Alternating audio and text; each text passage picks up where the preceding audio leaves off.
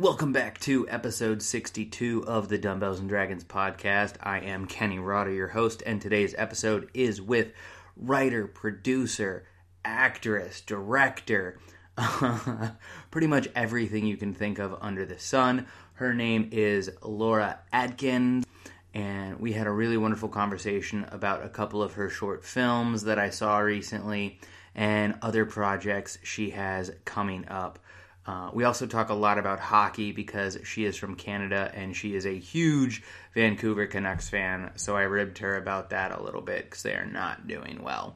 But anyways, I loved talking to Laura. It was a really fun conversation, and I hope you enjoy it as well. We will talk to you soon. Work out, nerd out. In the basement rolling dice, I'm a wizard. When we play, we do it right. Candles flicker, fighting dragons in my mind.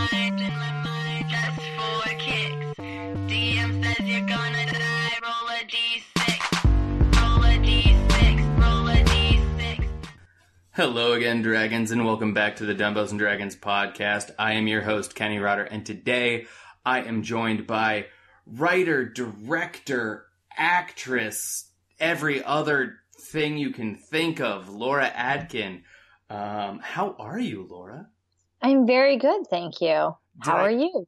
I'm doing very well. Did I get a majority of your titles there? Yes. The only thing you didn't mention was producing, which I think is just, I don't even really like producing, but I think as an indie filmmaker, you kind of get drawn into producing. Yeah. So you're like a quadruple threat. Writer, director, star, producer. Yeah. Hugh Jackman has nothing on you. No, nothing. That dude only has muscle. 3. Except muscles. Well, excellent. Well, first, thank you very much for joining us here today. You're very welcome. And thank you for joining me in a giant glass of wine. Yes, well, we like our wine. What are you drinking? I am drinking a Pinot Grigio. I believe some sort of Canadian brand of wine. We have a lot of vineyards here in British Columbia, so there's lots of wine. It's also very expensive. So when I go to America, that is my favorite thing, is how cheap the wine is. Well, wonderful. We enjoy plowing foreigners with our cheap alcohol. Perfect. I will say I am drinking a Chardonnay that was left here by some guests last week. And now I know why they left it. I'm not a huge fan of Chardonnay. Yeah, no. Not a fan. Here's a question. And I don't know because I don't know the geography of the United States, let alone Canada. All right. I know both because that's what we do in Canada. We learn about the world. Have you ever been to Fernie? I believe it's in Saskatchewan. Fernie is in BC, and I have not been there, but I know where it is. Because in Fernie, they have the Fernie Brewing Company, which is an amazing microbrewery that I discovered in Fernie when some Canadian friends of mine brought me down a 12-pack of their beer. Ah, well, in Vancouver, where I live, we are inundated with microbreweries. Like, there is craft beer everywhere you look. I have celiac disease, so I do not drink the beer, but my boyfriend is a huge fan of the craft beer, so we're always going to new breweries, and I'm drinking wine, but he's, trying all the different kinds. He says they're very good, so I take his word for it. There you go. That's probably better than risking your life on that one. Yes, I think so. So we met at the Hollywood Comedy Shorts Film Festival. We did. That took place, I want to say, April 6th. Last weekend, but This is going to air in May, so... Oh, so that would not make sense. Okay, Easter long weekend. It was Easter weekend, It was Easter. Which I loved because everybody was out doing Easter things, and there was no traffic to get to the film festival. Yeah, I found it was I was staying out at one of my best friend's place out in Burbank, and it was like, it took no time to get into Hollywood. It was crazy. I know that's the one time that actually works. Mm-hmm. So, but you were there with your film. I Want to Date You. I Want to Date You. Yep. Which I loved. I was a big thank fan you. of it. Thank you. But it reminded me so much of kind of Tina Fey, Amy Poehler style of comedy. That is a giant compliment. Thank you. You are very welcome. And you probably didn't see it, but it was one of the official selections on the blog earlier today before we were recording.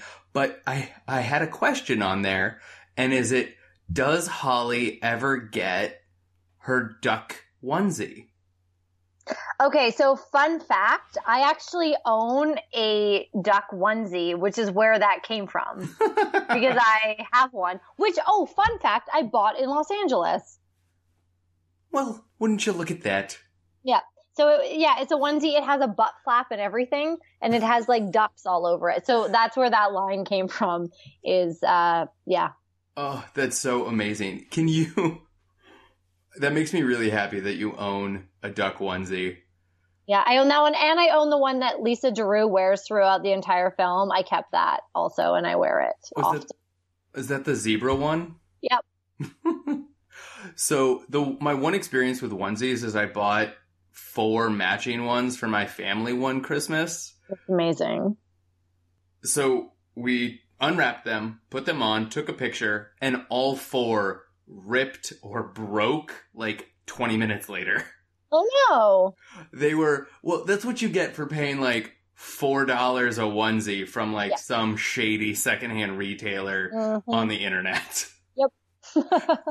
Okay, but back to you, the reason why you're here. Can you just tell us a little bit about yourself, how you got started in the industry? What really got you started? Were you more of the writer director, or did you want to be the actress side? So I did my very first play when I was 3 years old. I was the head angel in the Christmas pageant at my preschool. And I stood on that stage and I looked out and I was like, yep, this is what I want to do with the rest of my life. And then I decided I wanted to play in the NHL. So that was my plan. That was my life plan, was to play in the NHL. And then I realized that girls don't play in the NHL, and that was kind of a bummer. And so I was like, okay, I guess I'll be an actor. And so I've been an actor for a very long time. I went to Fine Arts High School in Vancouver.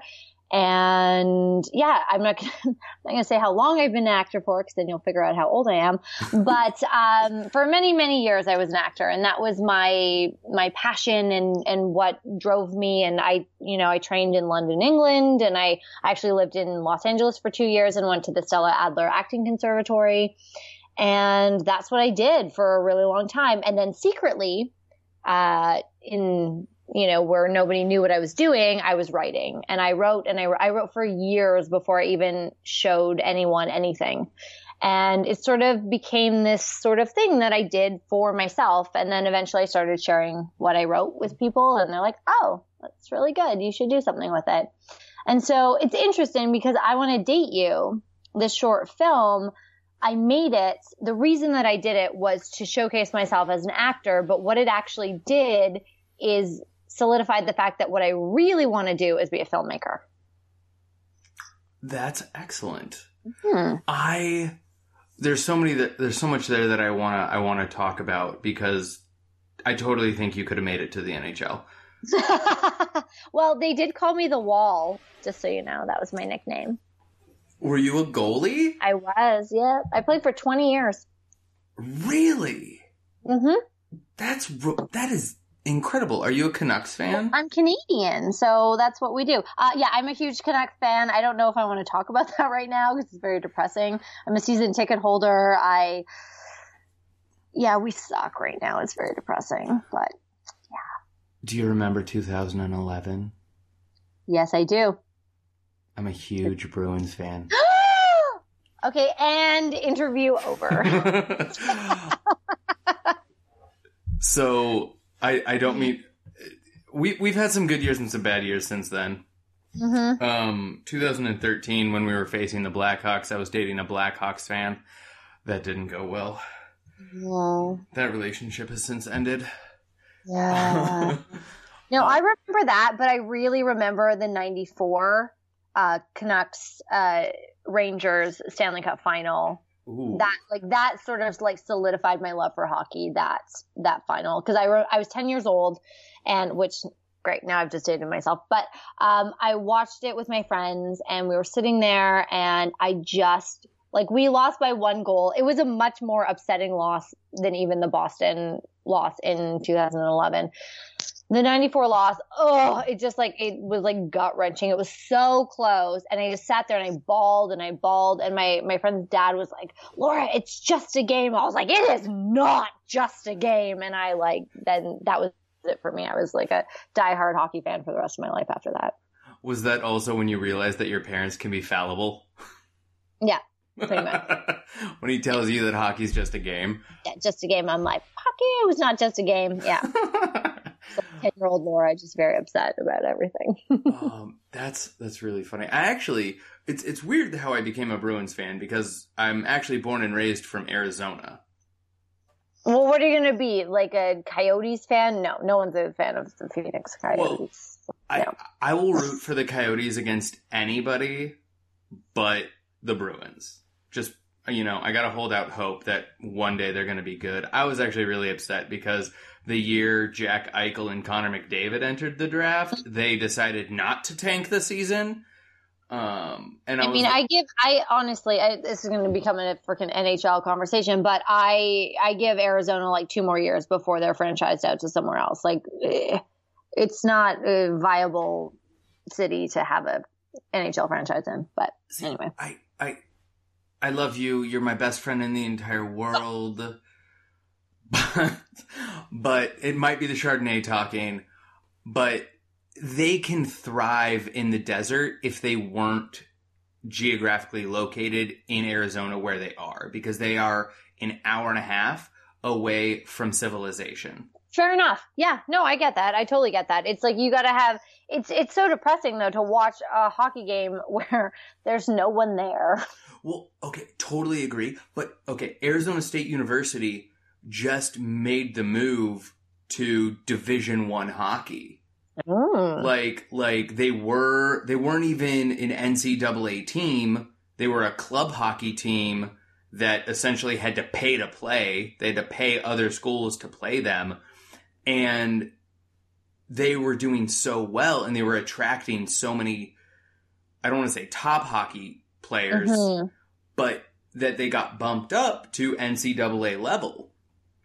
And now they're the bottom of the NCAA, but they're getting better, and their games are consistently crowded. It's just, you got to move the Coyotes to a location where the fans are, and the fans are in the East Valley, and the stadium is in the West Valley. Gotcha. This is going to become a hockey conversation, so let's talk more about you. I could talk about hockey forever. So yeah, let's move on, or I'm going to get like intense about it soon. That'll be the Lisa Adkin podcast part 2. Cool. I'm not sure who Lisa Adkin is, but I'm sorry. I was thinking about my director. Yeah, your director, your partner in crime, Lisa Ovies. I'm so sorry. Okay. I'm glad I turned off video because I'm turning very, very red right now. Hilarious. It's all good. Laura, I'm sorry. After I just told you that you're my best friend. Yeah, it's fair. Whatever. Whatever. So, let's talk about your new film that you're taking around to film festivals. Okay. Which is The Kiss Goodnight. The Goodnight Kiss. The Goodnight Kiss. I'm not on my A game right now. No, you're fine. No. And, well, the one thing, I saw a lot of familiar faces from I Want to Date You. Yep. Lisa Giroux. She's my muse. I love that woman. So Lisa played my best friend in I Want to Date You. And so I wrote The Goodnight Kiss with her in mind to play the lead, because I loved working with her so much. And I was like, I want to direct you in something.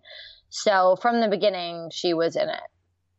Yeah. And by the way, let's not get too much on my case for the whole Lisa thing, because your actress is Lisa and then your director is Lisa. Yeah. And then my agent's name is also Lisa. It's very confusing. See, there's too many L's. Way too many. Yeah. Lisa, Laura, what's happening? Yeah, it's very confusing. And so how did you get the idea for that film? And For which one? I Want to Date You or The Goodnight Kiss? The Goodnight Kiss. The Goodnight Kiss. Well, it started out, so I was in sort of like a new relationship. And which, like, side note, the whole thing with I Want to Date You was the fact that I hadn't been in a relationship for a really long time. And I was like trying to date and I couldn't figure it out. And it was just a horrific experience. So I wrote a movie about it. And then I was in a relationship. And so it was this sort of new relationship and I kind of could see it going somewhere. And that really freaked me out. And so I thought, well, let's like start writing something about it. And I had this idea of looking at other people who I've seen and how we compromise in relationships and how, you know, we lose ourselves and how when we don't communicate, we just kind of spiral into this existence with another human. So I don't know if I honestly don't know where my brain was at the time, but it was in this like new relationship that I didn't want to turn into something crazy. And so it all sparked. So David Lewis, who plays the lead male character in The Goodnight Kiss, he had this idea of something, and so I thought, okay, cool, we can do something with that. And he was the person I was in a new relationship with at the time, and so I kind of took this to sort of like a crazy, weird, dark place of what can happen in a relationship, because girls do this thing, we all do it, and I touched on it in I Want to Date You, and then I touched on it in a very, very dark way in The Goodnight Kiss, where women meet someone and then all of a sudden their entire relationship like flash forwards in their brain, and they like, and it's crazy. Like, I don't know if do you guys do that? Do you guys like meet someone and then like in their brain like plan their whole life with them, like after meeting them for 5 minutes? No. But I think that men could benefit if they did, because Probably. a lot of times we're like, oh, this is great right now. Mm-hmm. And yes. So we don't think ahead to, is this going to be great next week, next month, next year, next decade? Yeah. So that's sort of where I went with this. And I don't know what was going on with it was like 2.5 years ago at this point, but what was going on in my brain at the time, I don't know if this was like me like self-sabotaging my own relationship, but I wrote the film and then my boyfriend and I broke up. So that was a thing. And then I didn't really think about the film. And then but I had submitted it in Canada. The great thing about living in this wonderful country is there's a lot of money that they just like to give you to make movies, if you know where to find it. And so I had submitted for a Bravo Fact grant, which is a grant that is provided to filmmakers. And then I forgot about it. And then I got it. And one of the things with the Bravo Fact grant is you have to use all the people that you had submitted with. So I was like, oh, crap, I have to make a movie with this guy that I'm not talking to now because we broke up. So I called him. I'm like, so we got the money. We have to make a movie. And so then we started, spending more time together, obviously. And really, like, he's very, very professional and an amazingly talented actor. And so we really worked on the film. And then we shot it. And then during post-production, we got back together, and now we're together and happy, and life is good. So there you go. So now I watch it, and I'm like, oh, I was in a really weird, dark place when thinking about relationships, because now I'm all like happy and wonderful and all of that. But yeah, I think it just came from this place of being, I like to push the limits a little bit with my filmmaking. I like to kind of go where people are thinking, but not necessarily talking about. Okay. Yeah. No, I can totally see that. And to be honest, happy relationships makes for boring stories. Super boring. Nobody wants to hear that. Like, yeah, so I see where you're going with that. And I am a newlywed. I've been married about a year. Congratulations. Thank you. And so I'm watching... Oh, that would be terrible to watch this movie as a newlywed. Oh, sorry for that. So I'm just watching this and I'm like, oh my god, this is what I have to look forward to. But no, hopefully we won't, drag a body out into the woods. Hopefully. Or if you do, you'll do it together. Right, like a team, because we're a team. What I found really interesting about this film is depending where you are in your own personal relationship, you view the film differently. And that's what I love. I love that people like have very strong opinions about it and are like, oh, well, it's this, or it's this, or it's this. And like, I know what it is for me, but it's for different people, it's different things. And I think that's really, really cool. No, and can I just say that I think that's a amazing testament to your filmmaking, because I believe that the purpose of movies and of entertainment is to make you feel something. Mm-hmm. Absolutely. And it's like I've seen so many movies recently that I'm not going to mention because I don't like bad-mouthing people on the podcast. But a day after I saw the movie, I was like, what did I see? Like, what did I do yesterday?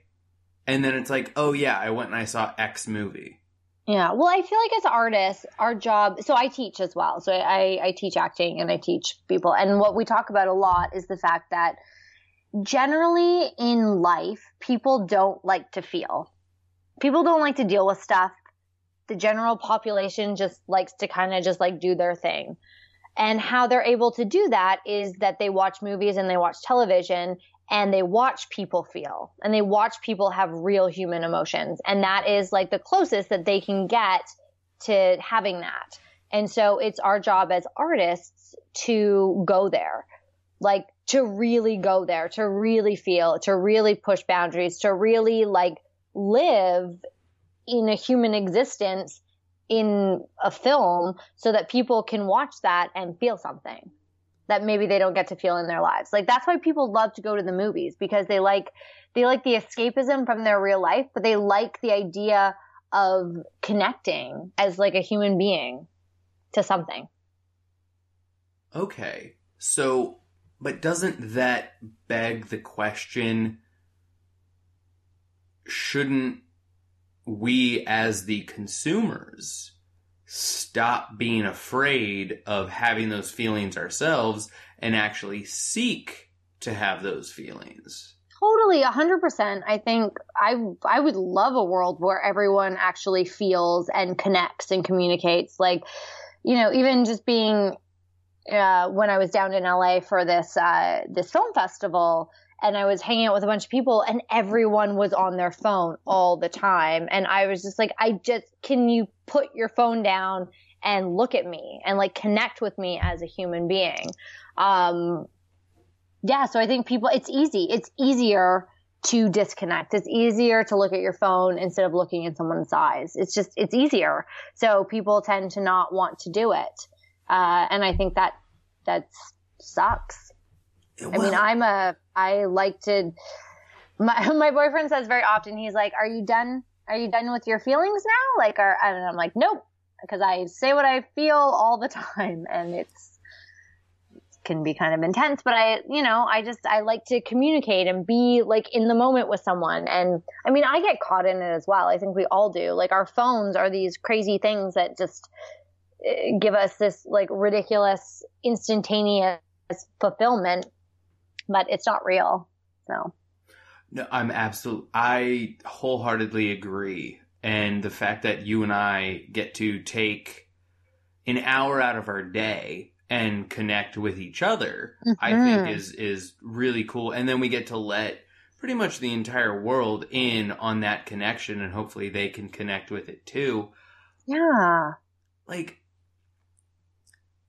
I'm very much, cell phones, smartphones have their time and place, but like, even I went and I saw a movie and somebody was on their phone. And oh my God.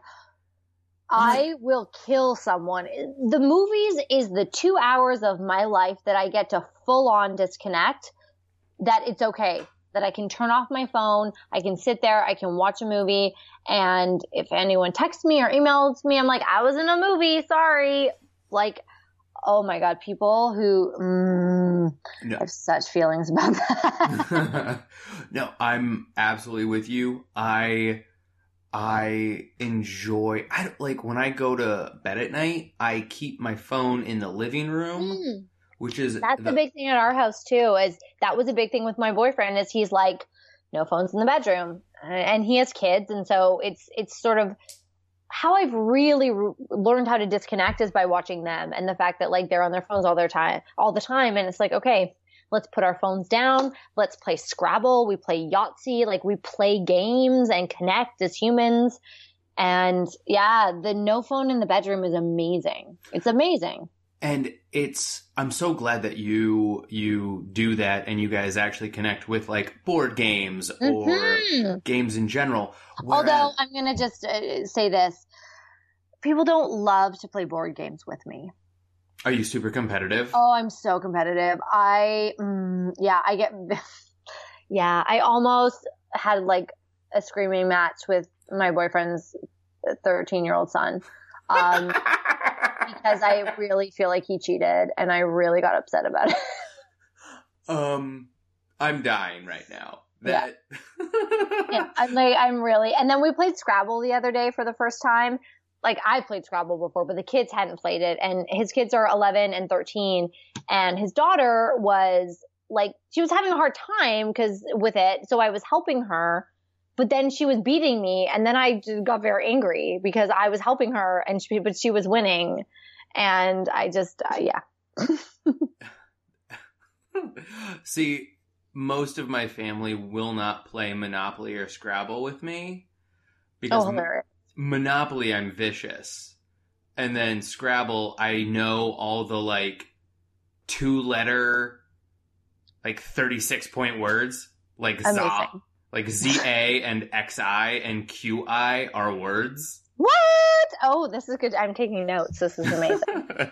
So, yeah, you drop like a ZA on a triple word score. Or ZA, as we would say in Canada. ZA, correct. And H, if you can get a show on HBO. No, do you guys not say H? No, we don't say that. I'm like, what are you saying? No. Okay. Okay. Well, is that just people, probably?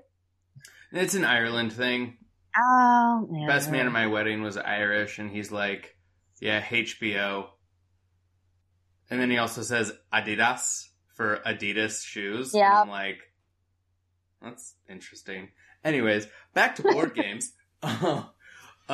You should try a cooperative board game where it's you and everyone versus the game. Oh, that might be good. Yeah. Some good ones are Pandemic. Okay. And then the Buffy the Vampire Slayer board game. I'm a huge Buffy fan, and I really tried to get my boyfriend's daughter into Buffy. I was like, let's watch it. And she was like, can we watch Pretty Little Liars? I'm like, no, we want to watch Buffy. And she's like, I don't care. It looks old. That's what she said to me when I put it on Netflix. She's like, ugh. So I'll work on her. Okay. Yeah. So same Irish guy who I was just talking about. His daughter is the most incredible young actress I've ever met. She they started getting her into Buffy around when she was 12 or 13. Oh, great. And it would be this thing where they would sit down, watch an episode, and then two of their friends would come over who are in a same-sex relationship. And when they get to season 4, when Willow comes out, this like 13-year-old girl and these adult lesbians are having this huge in-depth conversation about human sexuality and all this craziness. And I was like, your kid is more well-rounded at 13 than I am at 26. Amazing. When I was 26. I'm not 26 anymore. Yeah, fair enough. Yeah. So yeah, no, Buffy's incredible. Yeah. Oh, I'm aware. I'm very aware. This might be pandering, but have you ever written anything Buffy-esque? Not really. So I dabbled with a vampire story for a while, and it never really turned into anything. But I do have a pilot that I'm writing right now with a very kind of cool anti-hero woman character that does a lot of killing, but she kills people, but not vampires. Okay. Like a female Punisher? No, like a soccer mom who's also a hit woman. I'm very excited, and if this doesn't make it as a pilot, you should turn it into a comic book, because I will buy the shit out of it. Yeah, I went to this thing, some sort of panel with a bunch of people were talking, and one of the people there was the VP of development for FX, and she was talking about the fact that what they're looking for is female anti-heroes. And I thought, you know what? I really like that. I like that a lot, because I look at some of my favorite characters in television and they're the anti-heroes. Mad Men, Breaking Bad, like these are characters that are not good people, but are somehow endearing to us as an audience. And I think there's a lot of male characters that are like that. But as far as when I'm thinking about female anti-heroes in television, Jessica Jones is really the only one that I can think of off the top of my head. Other than that, it's like, meh.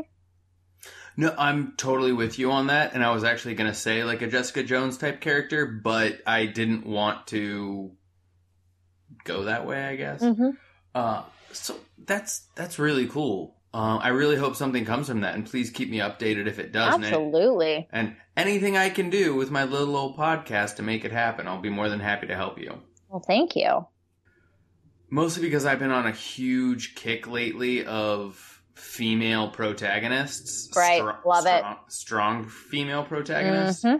I was talking to a coworker today, and I was like, I've spent the last X amount of years of my life watching cis white males be on my television screen, in my comic books, and my all this other stuff. And I'm sick of seeing the world through that point of view. So I really want to start seeing other points of view, which is why I love like Luke Cage. Luke Cage is an amazing show. The Get Down on Netflix is incredible. That. What? I have not watched that, but I will put it on my list. Oh, it is it's Baz Luhrmann driven. Oh, cool. I love him. Yeah. Great, amazing costumes, great music, phenomenal stuff. Cool. So you in our email chats have said that you're a big nerd, and we were kind of getting that with your love for the Buffster. Yeah. But what are some of your other favorite areas of nerdiness? So the reason that I wanted to work in film and television is Star Trek: The Next Generation. So when I was little, I used to watch it all the time. Like I would just watch it. It was my favorite show. It was the only show that I actually watched. And what I would do, this is so nerdy and I can't believe I'm actually sharing this, but I'm going to blame the Pinot Grigio, is that so I would watch an episode and then I would like go up to my room and I'd like lie in my bed and I would create. So I created my own character in The Next Generation and I would replay the episode with my character in it and I'd like create storylines for her and like all sorts of stuff. And I felt like I was in the show. So that's immersive fan fiction. Yes. And I would make my friends at school play, like, you know how you play when you're little and you play like make believe and stuff. And I wanted to always play Star Trek. And they're like, I don't know what that is. I was like, but we're going to play like we're on the holodeck and it's going to be whatever we want it to be. And they'd be like, okay. I was very bossy. So I just told people what to do and they were like, okay, sure. I don't think anyone cared or anyone understood what I was talking about, but everyone went with it. So I was like, oh, this is awesome. And even when no one would, I would just be like the weirdo kid who was just like playing Star Trek holodeck by myself in the corner. I think the bossiness of that has served you well as a director. I think so. And I just loved the idea of Star Trek. I loved the idea that, you know, everyone could do anything. And I think watching that show and also having like an amazing single mom that I grew up with and playing hockey. And I've never in my life or in my career felt like I couldn't do anything. And I hear people talk a lot about like, I'm a woman, I can't do that. I'm like, I've never felt that. I get the industry and I get how it works. And I get that like only 3% of directors or 9% or whatever are women. And I get the statistics of it, but I've never experienced it as far as, you know, discrimination or whatever, because I've just always had the mindset that I can just do whatever I want to do. So, and honestly, I think Star Trek played a huge part in that. And I don't think I'm the only person, because Star Trek was a thing where everyone, it's in the future and everyone's equal. And there's not a like thing. You could be a Klingon or a human or a woman or a Betazoid, or like, it didn't really matter. Like everyone kind of worked together. So, yeah. And to like pull that full circle. So that was my first like foray into film and TV and understanding how episodic television worked and understanding that I wanted to do that. And last year I got to work on Star Trek Beyond. Oh, that's cool. So I had this moment where I stood on the deck of the Enterprise, and we weren't shooting on that stage at that moment. And I went on there and I just stood there, and huge nerd, I just started crying like a crazy person, because it was amazing. It was amazing to be part of that franchise, even just for a small moment, to be part of something. I mean, the shoot was horrific and awful and just like a complete shit show. I'm sure you saw Star Trek Beyond. Like, I don't even know what happened to that movie. That was not the movie we shot. But to be part of that experience, to put on a Star Trek uniform, like that was cool. Like that was really, really cool for me. So that's like part of my nerdiness. Also, I'm a huge Harry Potter fan. So my nerdiness like spans a lot of different genres and stuff. Books or movies? Huge fan of the movies, but started out as a fan of the books. And what I like about the movies is if you've read the books, you just like watch it and fill in the blanks. Yeah. So it's what's really fun about it. I really liked it when they first came out, and I got all the books right away. And side note, what is with America needing it to be the Sorcerer's Stone? I just don't understand that. I don't get it either. I think it's because our opinion of philosophers is poor.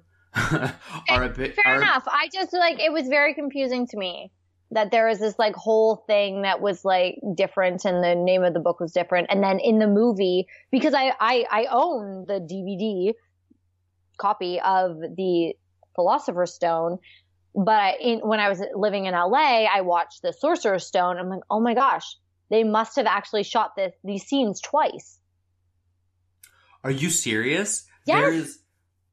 There's okay, you're blowing my mind right now. Mm-hmm. There is actually like the worldwide release was with the Philosopher's Stone. Of course it was. My copy is called Harry Potter and the Philosopher's Stone. That's what it's called. Americans are so weird. So they actually, I'm not even kidding you, they had to shoot every scene that they said the Philosopher's Stone, which is what the rest of the world sees. They had to shoot it twice and call it the Sorcerer's Stone. We are so derpy. Isn't that crazy? That's crazy to me. Well, like, I kind of get that, like, on the sense that Vin Diesel recorded I Am Groot in like 100 different languages. But, like, because he wanted his voice to be in all the dubbing. Yep. That's fair for him. So I get it. But yeah. I'm like, that just doesn't seem... Like, I don't get it. Like, I think it is a very much like when we think of philosophers, we think of like Socrates, Plato, and just really boring books we had to read in school. Or you could just watch Harry Potter and just deal with it. Like, deal with it. I don't know. I think if the movies, if it had only been the movies and hadn't been the book, I don't think it would have been a problem. But I think the fact that like one dude, I'm assuming, decided, oh, Americans aren't going to like this. And they, he thought like less of Americans than he should have. And he's like, no one's going to like this. So they changed it. But then that's what everyone was used to. So it would have been weird to release a movie with a different title. I don't think it was some guy thinking I don't think it was a guy thinking too low of Americans. I think it was somebody thinking too high of Americans, being like, Oh, no, fair enough. Americans need the Sorcerer's Stone. They need to make sense. I'm like, it's a kid who's a wizard, so we just go with it. Love it, love it. So when you were out here in LA, did you make time to go to the Wizarding World of Harry Potter? Okay, so here's the thing. So one of my best friends in the whole world, Mariah, I've known her forever. I met her when I first moved to LA, like in 2007, and she's been one of my best friends since. She is a tour guide at Universal Studios. Yes. So I didn't have enough time to fully immerse myself in this Wizarding World of Harry Potter. So I did not go this time, but it is a plan for us to go next time. I did, however, go into the gift shop and purchase a crap ton of stuff because Mariah and I went and had bottomless mimosas at Saddle Ranch. Okay, that will lead you to be buying a lot of things. What I did is I insisted on all members of my family taking the quiz on Pottermore.com to figure out which house they were in. So you bought them all their own things. Yes. I love that. So everyone has gifts, and the kids don't even have them yet because I haven't seen them since I've been back. And so they all have very like house specific presents. What's your house? Ravenclaw, obviously. Obviously. Like, not featured very much in the films, but it's really the best house. Good to know. Good to know. I was going to get my mother I believe it was a Slytherin shirt. Oh, interesting. But it could have been a Ravenclaw shirt. My mother is Hufflepuff. I made her also take the test. But it said shrewd, and I knew my mother would take that the wrong way. Probably, yeah. And so I was like, I'm going to get her a platform 9 3/4 shirt. Perfect. That's a nice safe. And so I am a Gryffindor. Okay, good. And I married a Slytherin. Interesting. So I have always felt, and when reading the books, I was waiting and waiting. I wanted Hermione and Draco to hook up. I really felt there was some sort of tension there, and I felt like it would be such a great story. Like, I would have loved it. You don't need to end up together. I just would have liked them to have like a little hookup at some point. A little soiree. A little something. He's not a bad dude. In the end. You know what? I think it probably happened. It was just left out. Yeah, I think so too. Also, I'm sure there's websites with plenty of stories. Yeah, probably. Probably. So, can I tell you my favorite story about Wizarding World of Harry Potter? Yes. So, I was at the one in Orlando. And there they have both Hogsmeade and Diagon Alley. Wow, this sounds amazing. It is amazing. And so, but there's also, you have to take the Hogwarts Express to get between the two. What? This is very cool. I know. So super cool. And if you get in on the Diagon Alley side, you have to go through King's Cross Station. So all the people who are checking your tickets to make sure you can go to Hogsmeade are essentially playing Muggles. Okay. So I go up to one of the guys and I go, "Excuse me, I'm looking for platform 9 3/4." And he says to me, "Oh, well, platform 9 is right up there, but I don't have any change."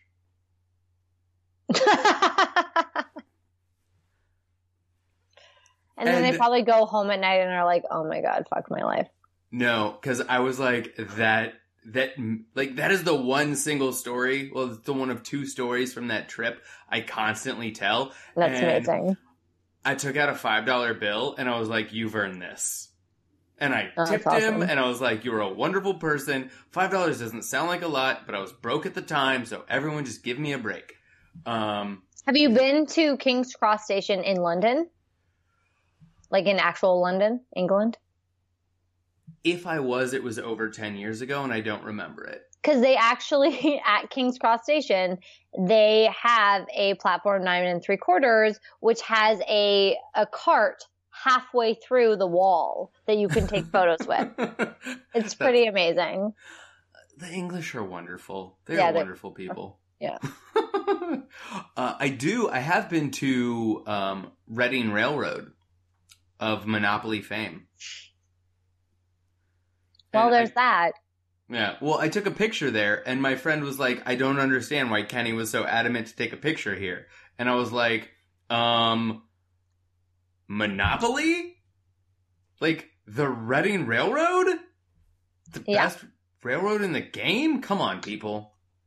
Anyways. He'll probably be very upset that I say this, but David's son is just the worst Monopoly player of all time. It's like, I watch him, I'm like, he buys everything, and then he like gives away his money. Like he goes bankrupt within like 45 minutes of playing the game. I'm like, you don't understand how to play this game. He's like, no, I have a strategy, but he always loses. He's the worst Monopoly player of all time. Your strategy never works. No, he's like, but I have a strategy. And I'm like, but it's terrible. Like, but you lose. He's like, well, I did it on purpose. I'm like, but that doesn't make any sense. So he knows you're fragile, and he wants to save you the embarrassment of being beaten by a 13-year-old. I think that's honestly probably the truth. He's seen you at Scrabble, and he's like, oh. Oh, God, I almost killed him in Yahtzee once. It was actually quite funny because his dad and I were both like, he won, and we both were like, oh, that's so sweet that you thought you won, but we both know you're really bad at math, so we're going to check it. And no, he won. We both honestly did not believe that he won, so we just assumed that he was, because he's not that great in math, and so we just assumed that he did it wrong. And then he's like, no, I did. And we're like, oh, it's so cute. No, you didn't. And then no, he won. Yep. I'm dying. That's hysterical. To be a fly on the wall at your game nights. Oh God, it's terrifying. Yeah. So if you could have any mundane superpower, what would it be? I don't know. I'm not a fan of traffic. So if I could like teleport places, that would be awesome. See, that's not mundane. What's mundane? What's a mundane superpower then? Okay, a mundane superpower is you don't like traffic. So if I when I was leaving work and I got on the freeway, I could tell exactly which lane would get me home the fastest. See, I live in Vancouver. We don't have freeways. We just have like really poor planning of streets. So it's just like, I think someone made this city as though like 8 people were going to live here and then like 1 million people live here. And there's no freeways or highways or anything in the city of Vancouver. You just have to like drive along residential streets to get anywhere. And there's bridges all over the place and there's water and like, it's just, yeah. And people are like, people are too polite. It's like, you go, no, you go, no, you go, no. It's like someone just go. Like everyone sits there and like lets other, like, oh my God, it's ridiculous. I think the Angelino in you from your time out here is definitely taking effect. Oh, absolutely. Like I really learned how to drive when I was in LA. Like that taught me how to drive. When I got back to Vancouver and I'm like, you guys, like you're killing me. It's like, I wish you could see me right now because I would show you like with my hands. But there's this thing that people do in Vancouver where it's like when you're going to change lanes, it's like a 5-block decision where you like sort of start to go into the lane and like very slowly. Like no one just goes into another lane. It's like it's ridiculous. People in Vancouver suck at driving. It's awful. It drives me insane. Yeah. Anyways. Okay, so. Note to self, don't drive in Vancouver because other people will drive you insane. I mean, you could like literally pretty much walk everywhere. And we have great transit. I just don't like people. Like, okay, for someone trying to entertain the masses, I do like really people. Funny. I just don't like when in my commute, I like to be by myself. I feel like that's my time. And I don't mind it in the summer, but in Vancouver, it rains a lot. So it rains and rains and rains and it's cold. And then everyone gets on the bus and then they're all wet. And then everyone's wet. And then everyone smells like they're wet. And then no, it's not my jam. I get it. I'm with you. The train I can deal with. The train is fine. But the buses, I don't know. I don't like to wait in the rain and then you get on the bus in the rain. It's just, I'm with you. Well, I'm not with you because LA has horrible public transit. So there's nothing really. Oh, yes. So I lived in Los Angeles for 8 months without a car. Was this before Uber? Oh, yes. This was in like 2008. Oh, goodness. How did you get anywhere? I took public transportation. So you had to leave like 3 hours early. People driving me places. And I just didn't do a lot of things. I just stayed at home a lot. Okay, that makes sense. I did, however, go on a date once with this guy who also didn't have a car. So we like had to take the bus on our date. It's not. Okay. What? For some reason, is that a scene in I Want to Date You? It could have been. We'll wait for the feature length. Yeah. Or the series. I feel like I Want to Date You feels more like a series than anything else. That's the one thing about the film that really bothers me. And for me, it was my learning film. It's like I made it to learn how to make movies instead of going to film school. And I feel like it's good and it's fun and people like it, but it's not a successful short film. Because to me, a successful short film is a film that lives just in where it lives. Like The Goodnight Kiss doesn't live anywhere else other than those 10 minutes.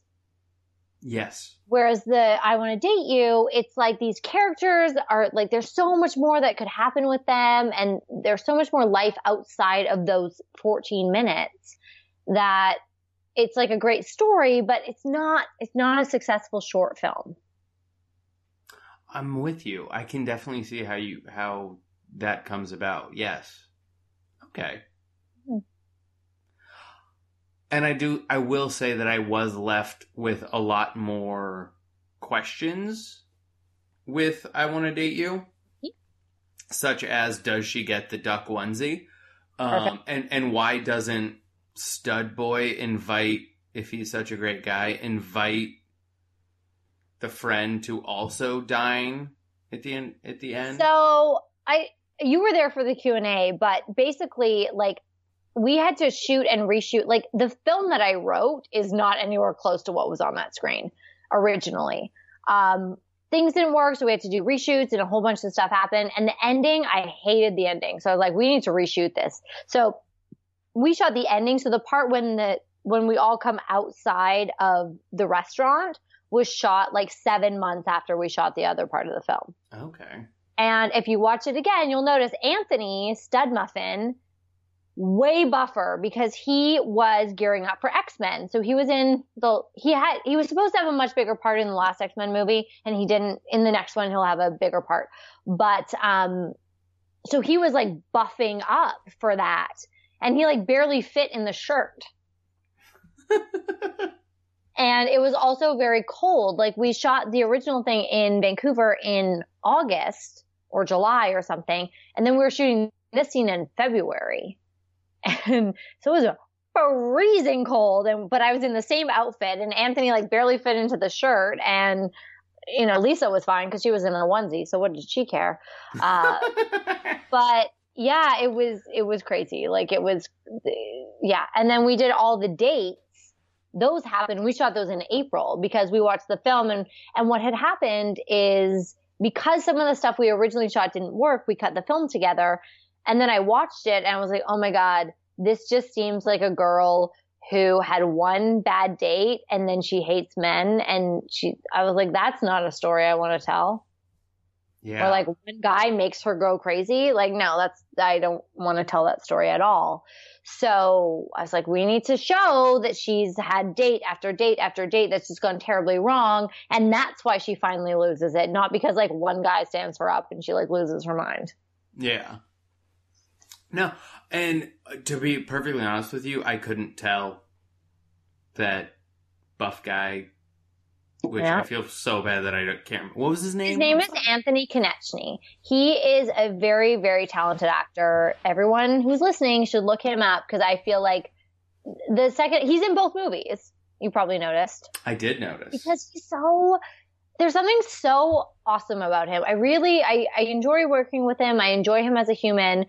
And when I first met him, I'm like, you're going to be a star. Like, I'm going to put a guarantee on this podcast right now. In the next 5 years, Anthony Konechny is going to be an A-list celebrity. Ooh. Yeah. Excellent. Yeah. He's such a good actor and he's so attractive. Like, oh my God. Like, you look at him. I brought him as my date to something just because I was like, I need someone to look attractive next to me and make me feel good about myself. Also, he's good company. He's a very nice person. But I was like, Anthony, I just need... And it was because I was trying to, like, make an ex jealous. Really was what it was about. I'm like, I need you to just come with me. But he's a great guy, and he's such a good actor, and he has an amazing work ethic. And I just see him just exploding and being amazing. So that's my prediction. So we'll see if that happens. I'm looking forward to that prediction coming true. I really did enjoy his work in both films. It was extremely funny. He came across as very genuine in I Want to Date You and very, very scared. What was great about The Goodnight Kiss, and I'll tell this because I feel like he'll be okay with this. So I wrote it for him originally. And then I told him about it and he was like, you know what? I've been working so much. I really I just need a break. I don't really want to work right now. And I'm like, okay, cool. So I texted him. I'm like, so who do you audition against? And he's like, what? I was like, well, I wrote this role for you. So I want someone kind of like you. So when you go for an audition, who are the people that you see all the time in the room? I want to offer it to one of them. And so then he came back to me. He was like, oh, okay. And then it was like 8 minutes later. He's like, okay, yeah, I'll do it. That is absolutely brilliant. Mm-hmm. And I think if you're ever up for a evil genius role, you should take it. Hey, man, I know actors. I was one for a very long time, and I know what I know what their ego does and how to make that work for my advantage. But he was so good at it. I couldn't imagine. I did actually, honestly, I offered it to a whole bunch of different people in between the time that Anthony said no and then he said yes. That all would have been great. But it was so Anthony's role that when he finally was like, okay, yeah, I'll do it. I'm like, well, of course, like it worked out that way because you are the one that's meant to play this role. That's awesome. Yeah. So I have kept you for, oh goodness, over an hour now. So in the interest of kind of wrapping up, is there anything that you use? I know we had this giant anti-technology conversation, but on your phone or an app or some sort of resource that helps you with writing or directing or anything like that? Absolutely. So, I mean, Final Draft obviously is what I write on. I don't even know if there's other things you could write on. I think it's amazing. But for directors, I'm going to plug something. My friend Zach Lepovsky, who is an amazing, incredible director. I've known him since I was 16. We didn't go to high school together, but our friends went to high school. So I've known him forever. And he created an app called Shotlister. And this app is amazing. As a director, it is the most incredible app you'll ever use. I think it's like, I don't know. I have no idea how much it costs. Maybe $30 or something. I don't know. But you create your shots on your Shotlister and then you can share it with your team. And then you put like what shots you're going to do and how long you think it's going to take. And so on the day, like your AD can have your Shotlister shots and like say like, okay, we've done this one. And you can see like how far you're behind or if you're ahead. It's an incredible, incredible app. And it works with Final Draft. So you upload your final draft script to your shot lister. And then, so it like has all the scenes already, and then you do the shots for each scene. It's incredible. It's like the most amazing app ever. That's really cool. And I will get the information from you after this, and we'll definitely include links to all that in the show notes. Oh, absolutely. Like, yeah, this app is awesome. Excellent. And where can people connect with you or your films, social media wise? Social media wise, I am on Twitter. I am on the Twitter at Laura Adkin, which is the same as my Instagram. My Instagram, you're going to get a lot of pictures of booze because I like to drink a lot and I like to take pictures of it. So there's a lot of that. I knew we were friends. Yeah, I know, right? And a Facebook. I think I have a Facebook. Yes. I don't. Well, here's the thing. I really tried to do that. Like, this is my personal page and this is my actor, director, Laura page. But I find, like, I don't really share stuff that's not accessible to everyone online. Like, if it's personal, it's gonna be in my personal life. So I pretty much just use my Facebook page as like my, you know. For sure. I also have a website, but like it's really needs to be updated, so maybe don't go to that right Was now. it made with GeoCities? I made it with no, not GeoCities. I didn't make Angelfire? No.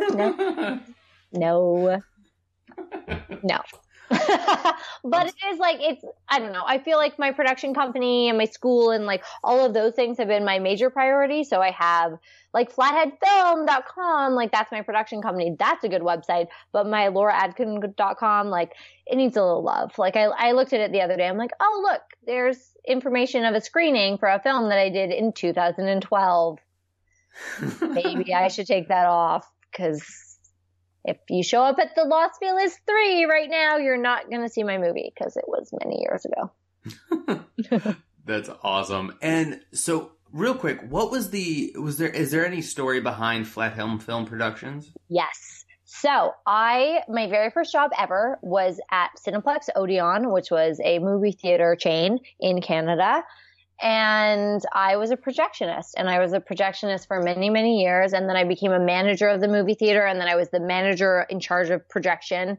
And that's what made me fall in love with movies, spending hours and hours and hours in a projection booth, cutting, splicing, putting films together, sitting in the booth in the dark, watching the film play on screen. Like, it was amazing to me. And so I don't know if people know this, but when you would get the film into the theater, it would come in pieces. And then you'd have to put the film together, and then we would have like trailers, and you'd have to put the trailer pack on and do all that kind of stuff. And films came in either flat or scope. And, so on each reel, you would write flat or scope, heads or tails. And so I spent a lot of time writing flat head on like a piece of tape to put on a reel, so that you would know because you have to put like flat tail with a flat head, and you'd have to put it together. Otherwise your film would be backwards. And so I spent a lot of time writing that down. And I said just sort of like an offhand comment to my projection buddy. I was like, if I ever have, I think I said at the time, a theater company. I don't know why I thought I was going to have a theater company. I don't know what that was about, but I was like, I'm going to name it Flathead Films. Like it's here in the projection booth. And so, yeah, that kind of stuck. And now it like makes no sense because there's no such thing as film anymore. But it's a throwback to my film projection days where you used to have to like kiss the film. Do you know anything about film? Kind of, yeah. Yeah. So like when to double check that you were splicing together the right pieces, you would actually kiss the film because the bottom part would be sticky and the top part wouldn't. So you'd actually put the film in your mouth and kiss it and make sure that both sides were both sticky on the same side, so you know that you were putting the right film together. You couldn't just grab each side? Well, no, because if you put the wrong, like if someone put it on the spool the wrong way and you were putting them together, like you could see that because you can see the soundtrack, right? Because the soundtrack is like lines. Yeah. I'm doing all these hand movements, like you can see me right now, but You can't. So those things go together. But yeah, no, it was this thing just to double check before, because nobody wanted to be the projectionist that put the film backwards. No one wanted to be that person. No. I let me tell you, I did in my day ruin some prints, and those things are not cheap.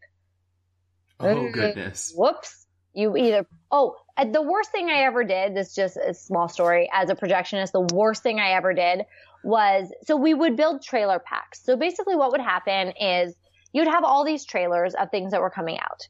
And then with the film, there would be a list of trailers that you'd have to play. And sometimes it would be one or two, sometimes it would be more, depending on the studio. And then you would have to fill it with a couple other ones. So you usually do 5 trailers. 3 had to be there, and 2 were your own choice. And oh gosh, I accidentally put a History of Violence trailer on March of the Penguins. And let me tell you, some parents were not very happy about that.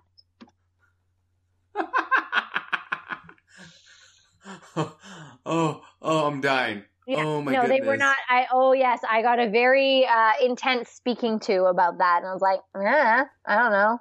I'm sorry. And sometimes that stuff still happens. I remember someone put a Sausage Party trailer on Finding Dory. Oh no! See, and that's digital. There's no excuse for that. That was me grabbing the wrong thing and splicing it together. With digital, I don't know how you make that mistake with digital now. I have no idea. You're lazy and you're like, oh, look, here's this animated film. I'm going to put this with this other animated film, I'm guessing. I gotta say, what kind of sucks now with this whole movie theaters playing digital, I know it's great for the viewer, but as a person that worked at a movie theater, there was something really amazing because I was a manager, so I had keys. So I would be downtown Vancouver with my friends. We'd be drinking at the bar or whatever, and then we'd be like, let's go watch a movie. So at 2 a.m., I'd just open the door. We would go into the theater, pop some popcorn, and thread a film and watch it. And no one knew and no one cared. And that was the main perk of working in a movie theater, is that you could do these screenings whenever you wanted to. But now with digital, it's all recorded and it's all on a computer, and you can't play it if it's not scheduled. Oh. So I feel it's kind of sucks. It's robbing a lot of juvenile kids. Yeah, so I'm sorry, all you young folk working at the AMC right now who wish that you could just, watch Fast and the Fate of the Faster, whatever it's called right now, at 1 a.m. with your booze, but you can't. So sorry about that. Oh, bummer. It's pretty sad. And that's for them. To cap things off, mm-hmm. What parting advice do you have for everyone out there listening to the podcast? I would say you're gonna die. So do what. Bummer. Seriously though, I know, super bummer, but you're gonna die one day, and then no one's gonna care. So you might as well do what you want. Do the things that make you happy. Do the things that you're passionate about. Your job doesn't have to be the thing that you're passionate about, but your job better pay for the thing that you're passionate about. Yeah. That's what I would say is do what you want to do. Do the things that make you happy. Whatever it is. Cause, one day you're going to be dead and no one will remember or care. So there's something kind of amazingly liberating about the fact, let me ask you a question. What is your great grandmother's name?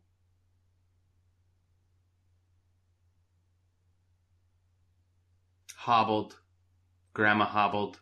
Yeah. You don't know her first name, do you? No. On either side. And that is your relative from only 2 generations ago. And you don't know who that person was. So someone said that to me once and I was like, whoa. And it really hit me. In 2 generations from now, no one will know or care who you are or what you did. So you might as well do what you want and what makes you happy and what fulfills you now, and not worry about what people think or anything like that. Just, yeah. And also, that's incredibly liberating because guess what? In 2 generations, nobody's going to remember what you did. Exactly. Like, you can do whatever you want and no one's going to care. So you might as well. Like, you might as well do the things that make you happy. That's awesome. Yeah, that's my advice. That is some great advice. My advice is that you're going to die. That's what it is. Also, make a will. I'm going to hashtag that. Hashtag you're going to die. Hashtag you're going to die. I really hope some people don't take that the wrong way if I put that on Facebook. Well, I mean, it's the truth. There's like one thing in life that is for certain, and that's that. That is the truth. Mm-hmm. Well, Laura, thank you so much for joining me tonight. Thank you for having me. It's been really fun.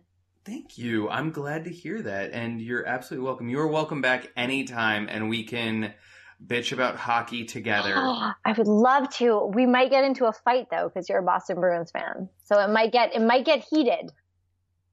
It's okay. You and I can talk about the Canucks and the Bruins, but not about the Canucks versus the Bruins. Okay, I think that's fair. I think that's very fair. Like on game days, or if they're in a playoff series at some point. I think we're like 8 years away until the Canucks will be in the playoffs again, so we'll probably be fine. You're not wrong. Anyways. To everybody listening, thank you so much. We love you. We love your feedback. Please. Oh, I totally forgot. Do you have any screeners, or is there any place people can see these films? I think so. I Want to Date You I will probably make that public very soon. The Goodnight Kiss is still in a festival run, so as soon as that's done, yes, I will let you know. Okay, as soon as you know, we'll know, and then we'll let everybody else know. Perfect. I apologize. I completely forgot about that. Yeah, it's all good. All right. And to everyone listening, thank you for putting up with some of my ramblings tonight. I appreciate it. And we will catch you on the next one. Work out, nerd out. When we play, we go all night, eating Twizzlers. Got my spell books piled high. Learning new tricks, shooting lightning to the sky. Roll a d6. Thank you for listening to the Dumbbells and Dragons podcast. Please leave us a review on iTunes as well as a rating. We would definitely appreciate it.